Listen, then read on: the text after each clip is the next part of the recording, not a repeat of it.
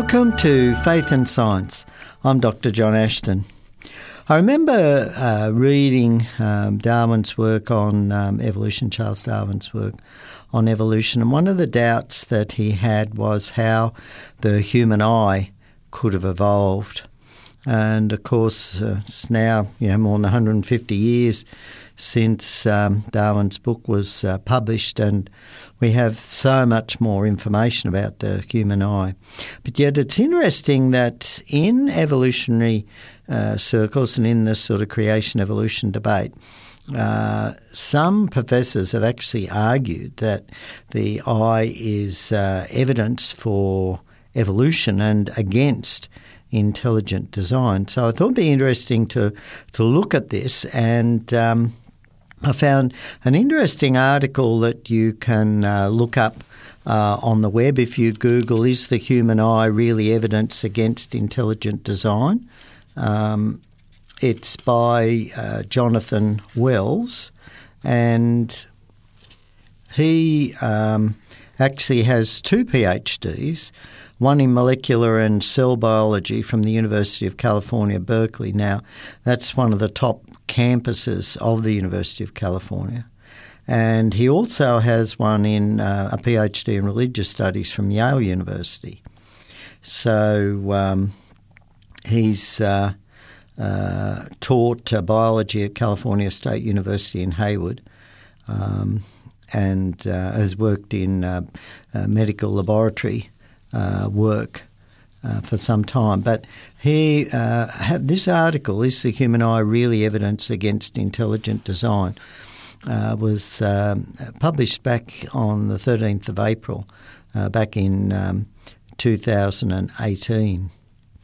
So he starts off by looking at the statement that some people argue that the human eye is flawed, and therefore proving that it can't be intelligently designed or designed by God, because we wouldn't expect God to design something was flawed. And points out that vertebrates or animals with backbones, such as humans, and cephalopods, they're sort of like squids and octopuses, have what are called camera eyes. And so these are roughly spherical, with the lenses that focus images on the light-sensitive retinas at the back of the eye. So the light-sensing cells actually point towards the back of the retina, and the nerve cells that transmit the signals to the brain are between the light-sensing cells and the incoming light. Now, that's in sort of human eyes and other vertebrate eyes. But in contrast, cephalopod eyes, or the octopus eyes, the light-sensing cells point towards incoming light, and the nerve cells are at the back. So there's a little bit of difference there. But it's interesting, back in 1986, the sort of ardent evolutionist and atheist Richard Dawkins published a best-selling book called The Blind Watchmaker: Why the Evidence of Evolution Reveals a Universe Without Design. And so the Blind Watchmaker book was very popular, and in it Dawkins uses the vertebrate eye as evidence against design. And what he wrote was, any engineer would naturally assume that the photocells would point towards the light, with their wires leading backwards towards the brain. He would laugh at any suggestion that the photocells might point away from the light, with their wires departing on the side nearest the light. Yet this is exactly what happens in all vertebrate retinas. Each photocell is in effect wired backwards, with its wire sticking out on the side nearest the light. The wire has to travel over the surface of the retina to a point where it dives through a hole in the retina, the so-called blind spot, to join the optic nerve. Well, that's what Dawkins wrote, and so we know that eyes work reasonably well, and Dawkins concedes this.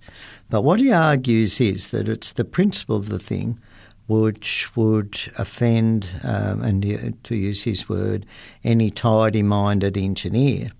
Now, it's interesting, another biologist some years later, George Williams, wrote, there would be no blind spot if the vertebrae eyes were intelligently designed. In other words, if they were rearranged so that those wires didn't have to go through the retina. And, it goes on to point out that the retina of a squid sort of is the right way.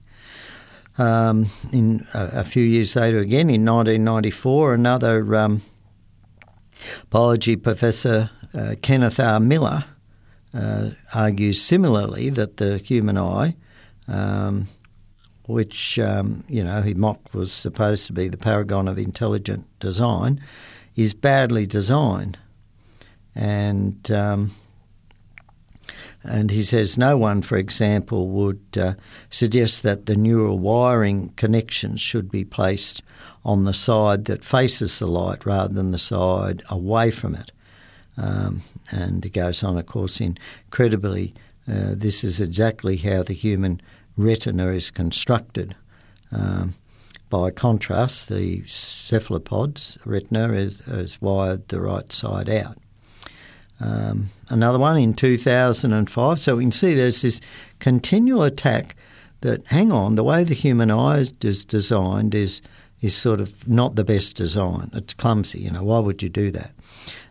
So in 2005, another scientist, Douglas Futamura, published a textbook about evolution claiming that no intelligent engineer would be expected to design the functional, nonsensical arrangement, and they're his words, of cells in the human retina. Another sort of creationist geneticist, Jerry Coyne, wrote that the human eye is certainly not the sort of eye an engineer would create from scratch. Instead, the whole system is like a car in which all the wires to the dashboard hang inside the driver's apartment instead of being tucked out of sight, safely out of sight. So we can see these scientists appear to be, generating a case for why would God do this? But I think if we look at this, maybe we should ask that question, why would God do this? But these scientists, like Dawkins, Williams, Miller, Futamura and Coyne, they attribute this design to unguided evolution. And so what they say is, the fact that there's these flaws, see, this is evidence for evolution. It can't have been guided by an intelligent being, because an intelligent being wouldn't have done this. And of course, the 2014 biology textbook by Mason, Laos and Singer informs students that, and they state, for example, to quote them, an excellent example of imperfect design is the eye of vertebrate animals, in which photoreceptors face backwards towards the wall of the eye. By contrast, the eyes of cephalopods are more optimally designed.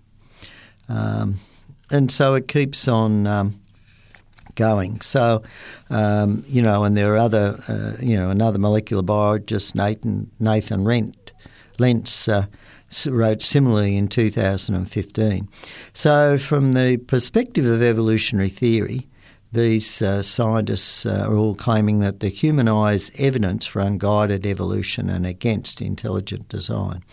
So it's very interesting that we need to be aware that these sort of arguments are put up against intelligent design and in favour of evolution. But let's have a look at this a little bit more closely. Is the human eye really evidence against design? And this is where this biologist, Jonathan Wells, makes some very interesting points. He points out that the light-sensing cells in a vertebral retina require a lot of nutrients and a vast amount of energy. And in mammals, they have the highest metabolic rate of any tissue in the body. About 3/4 of the blood supply to the eye flows through a dense network of capillaries called choriocapillaris, which is situated behind the retina. Oxygen and nutrients are transported from the choriocapillaris to the light-sensing cells by an immediate layer of cells which are called the retinal pigment epithelium, or RPE. Now, in addition to transporting oxygen and nutrients to the light-sensing cells, the retinal pigment epithelium, the RPE, performs two other essential functions. Firstly, the dark pigment in it absorbs scattered light, improving the optical quality of the eye. Secondly, it removes toxic chemicals that are generated in the process of detecting light. The light-sensing cells contain stacks of discs, and in 1967 Richard Young showed experimentally that a photoreceptor cell continually renews itself by shedding discs at the end closest to the retinal pigment epithelium, replacing them with newly synthesised discs at the other end. Then the retinal pigment epithelium engulfs the shed discs and neutralises the toxins. So here we see that, hang on, detection of light is not just about just simple photocells and that. There's a whole lot more to this. And let's have a look more closely then at what some of the requirements is. And so Jonathan Wells goes on, blood is almost opaque, and the retinal pigment epithelium absorbs light. If the light-sensing cells were to face the incoming light, the blood-filled chlorocapillaris and the retinal pigment epithelium would have to be in front of the retina, where they would block most or all of the light. By contrast, the nerve cells are comparatively transparent, and they block very little of the incoming light. Because of the high metabolic requirements of light-sensing cells and their need to regenerate themselves, the inverted retina is actually much better than the tidy-minded design imagined by evolutionary biologists. So here we see that actually there's very good reason, because vertebrates have this much higher metabolic rate, and because of these other requirements for the eye, there's actually good reason for having the eye designed or created the way it is. Also, they point out the blind spot is not a serious problem, because the blind spot produced by the left eye is not in the same place as the blind spot produced by the right eye. This means that in humans with two good eyes, the field of vision of one eye covers for the blind spot of the other eye, and vice versa. So that's very interesting, and I think it's, again, this is actual powerful evidence for design, because why would that just happen to randomly occur? You'd think that the right and left eye, if they'd evolved, would have evolved with the same sort of design. But again, we can see that they have a different and complementary structure. And so what we see is that often in this these claims that are put up against design, and they're superficial, and often evolutionary scientists get much more press, much more opportunity to present their ideas than creationist scientists. But we can see that there are very, very strong reasons that are coming out now for creation. And so Jonathan Wells goes a little bit further, and he says, well, what about the claim that cephalopod eyes are better than vertebrate eyes? In 1984, a team of Italian biologists pointed out that the cephalopod eyes are physiologically inferior to vertebrate eyes. In vertebrate eyes, the initial processing of visual images occurs in the retina by nerve cells right next to the photoreceptor cells. In cephalopod eyes, nerve pulses from the photoreceptor cells must travel all the way to the brain to be processed. So a cephalopod eye is just a passive retina which is able to transmit only information, dot by dot, coded in a far less sophisticated fashion than invertebrates. The result is slower processing and fuzzier signals. And so that was a very, very interesting result there. If people want to look up that reference, by the way, It was published in Developments in Ophthalmology, 1984, Volume 9, pages 2028. And the title of the article was The Advantages of an Inverted Retina. So remember, in humans we have an inverted retina, whereas in the cephalopods it's the right way up. And so this is very, very, very, very powerful evidence. By the way, if you Google Jonathan Wells' article, again, its title, Is the Human Eye Really Evidence Against Intelligent Design? There are a whole lot of references there at the end to a number of the quotes that I've been reading. So it's interesting that he points out that all the research cited above about the chlorocapillaris and the RPE and the superiority of vertebrate eyes to cephalopod eyes was published before Dawkins published The Blind Watchmaker. But Dawkins and the other critics of intelligent design didn't bother to check the scientific literature, he claims. They simply assumed that evolution is true and that they knew how an eye should be designed. And then they concluded that the human eye is badly designed and claimed its evidence for evolution and ignored the contrary evidence. And I think this is another example of what is happening today. We have so much evidence today that evolution is absolutely impossible. But again, the educationists in Western, society and Western countries are continuing to push evolution through the education system, so our young people are growing up not knowing the overwhelming evidence that there is that evolution is absolutely impossible. And the more we delve deeper into the biology, the sciences of biology, and the more evidence we have of supernatural creation of all living things, the design involved in these organisms could not have arisen by random, chance, blind chemical mutations to the DNA molecule, which is what, evolutionists claim. In fact, another article that I was reading quite recently that was actually published a little bit earlier in January 2017, it was titled How the Origin of the Human Eye is Best Explained Through Intelligent Design.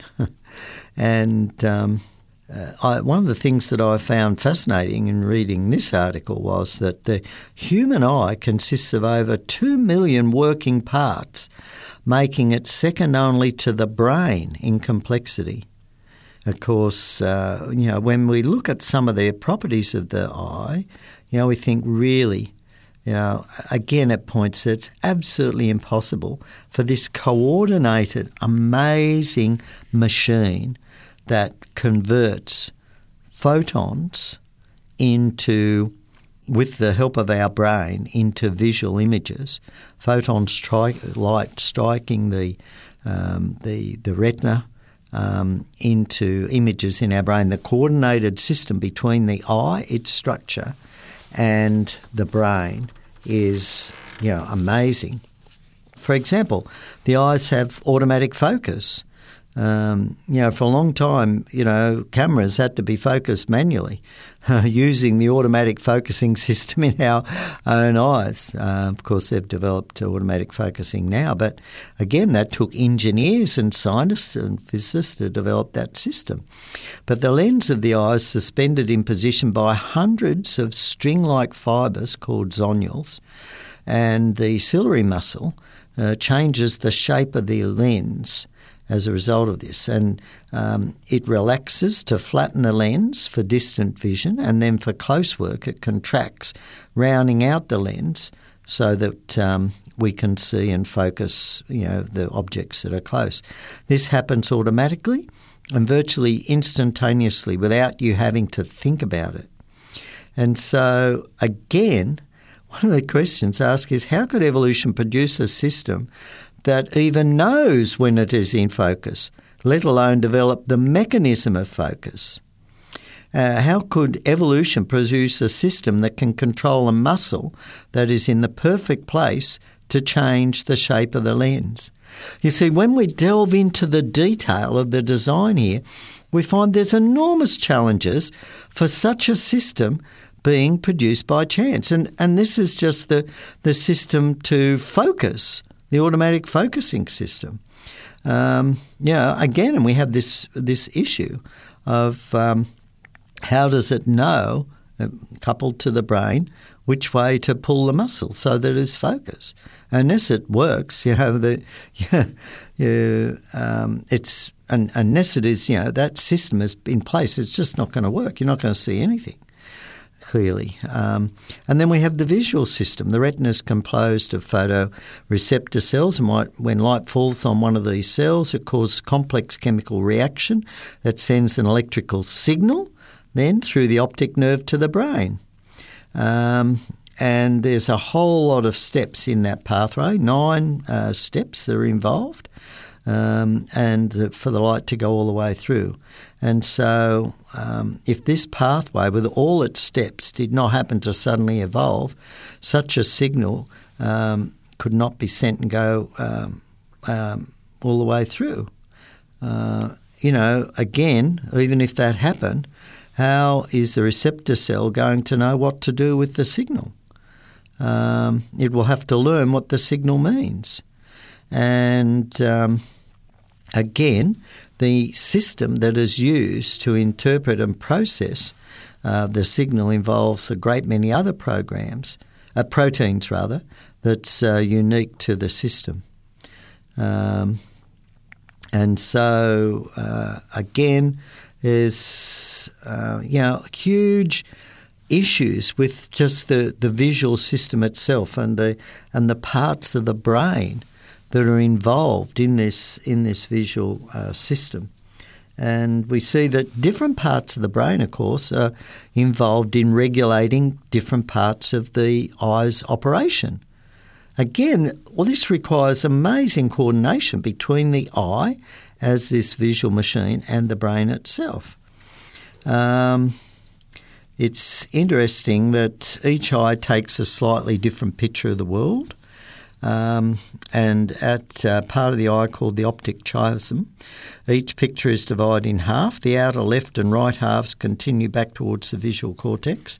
The inner left and right halves cross over to the other side of the brain and then continue back to the visual cortex.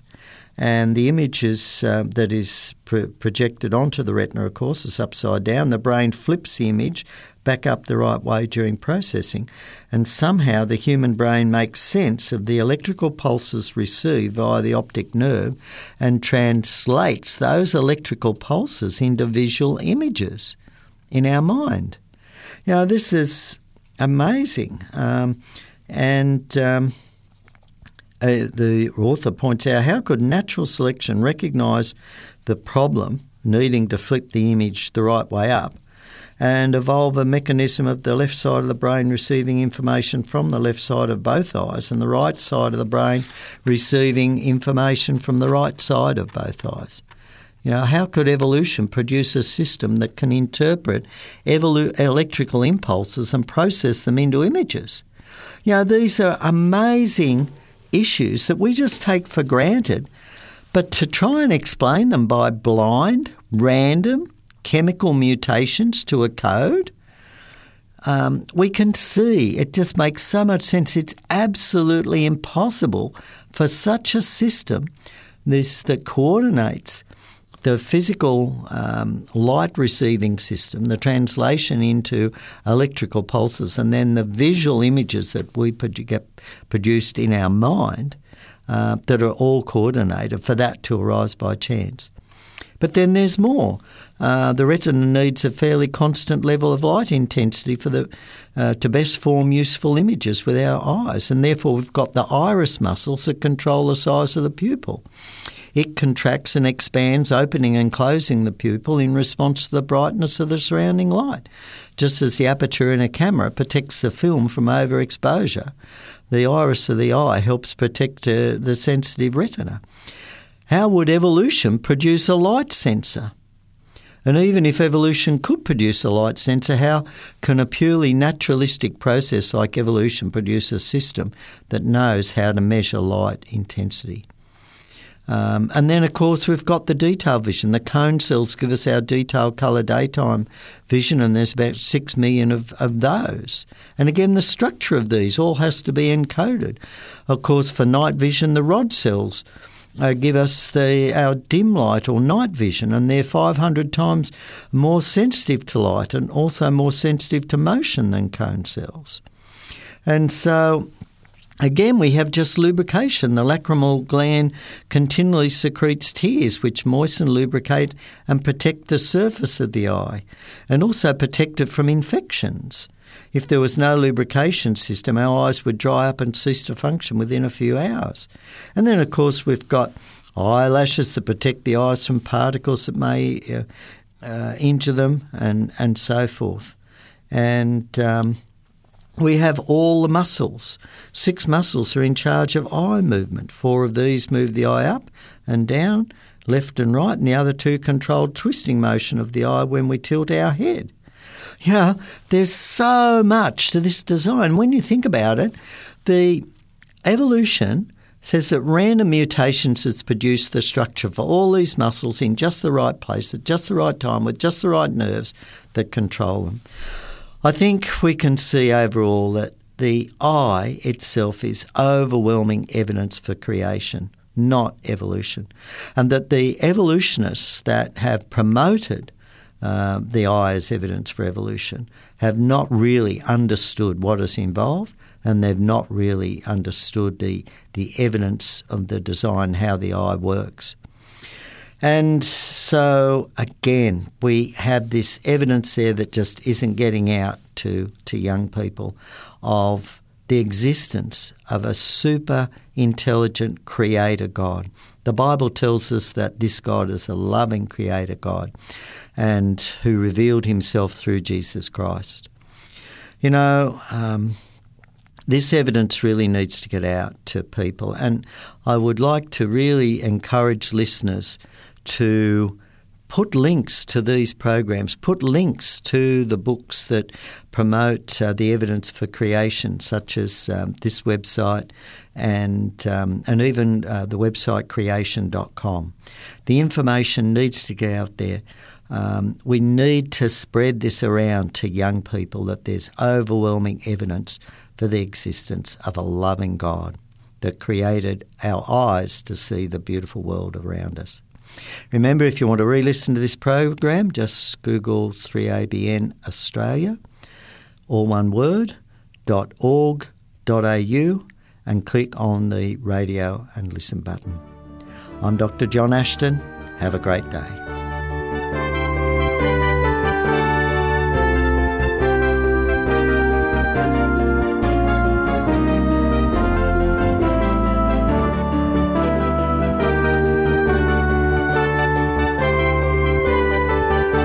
You've been listening to a production of 3ABN Australia Radio.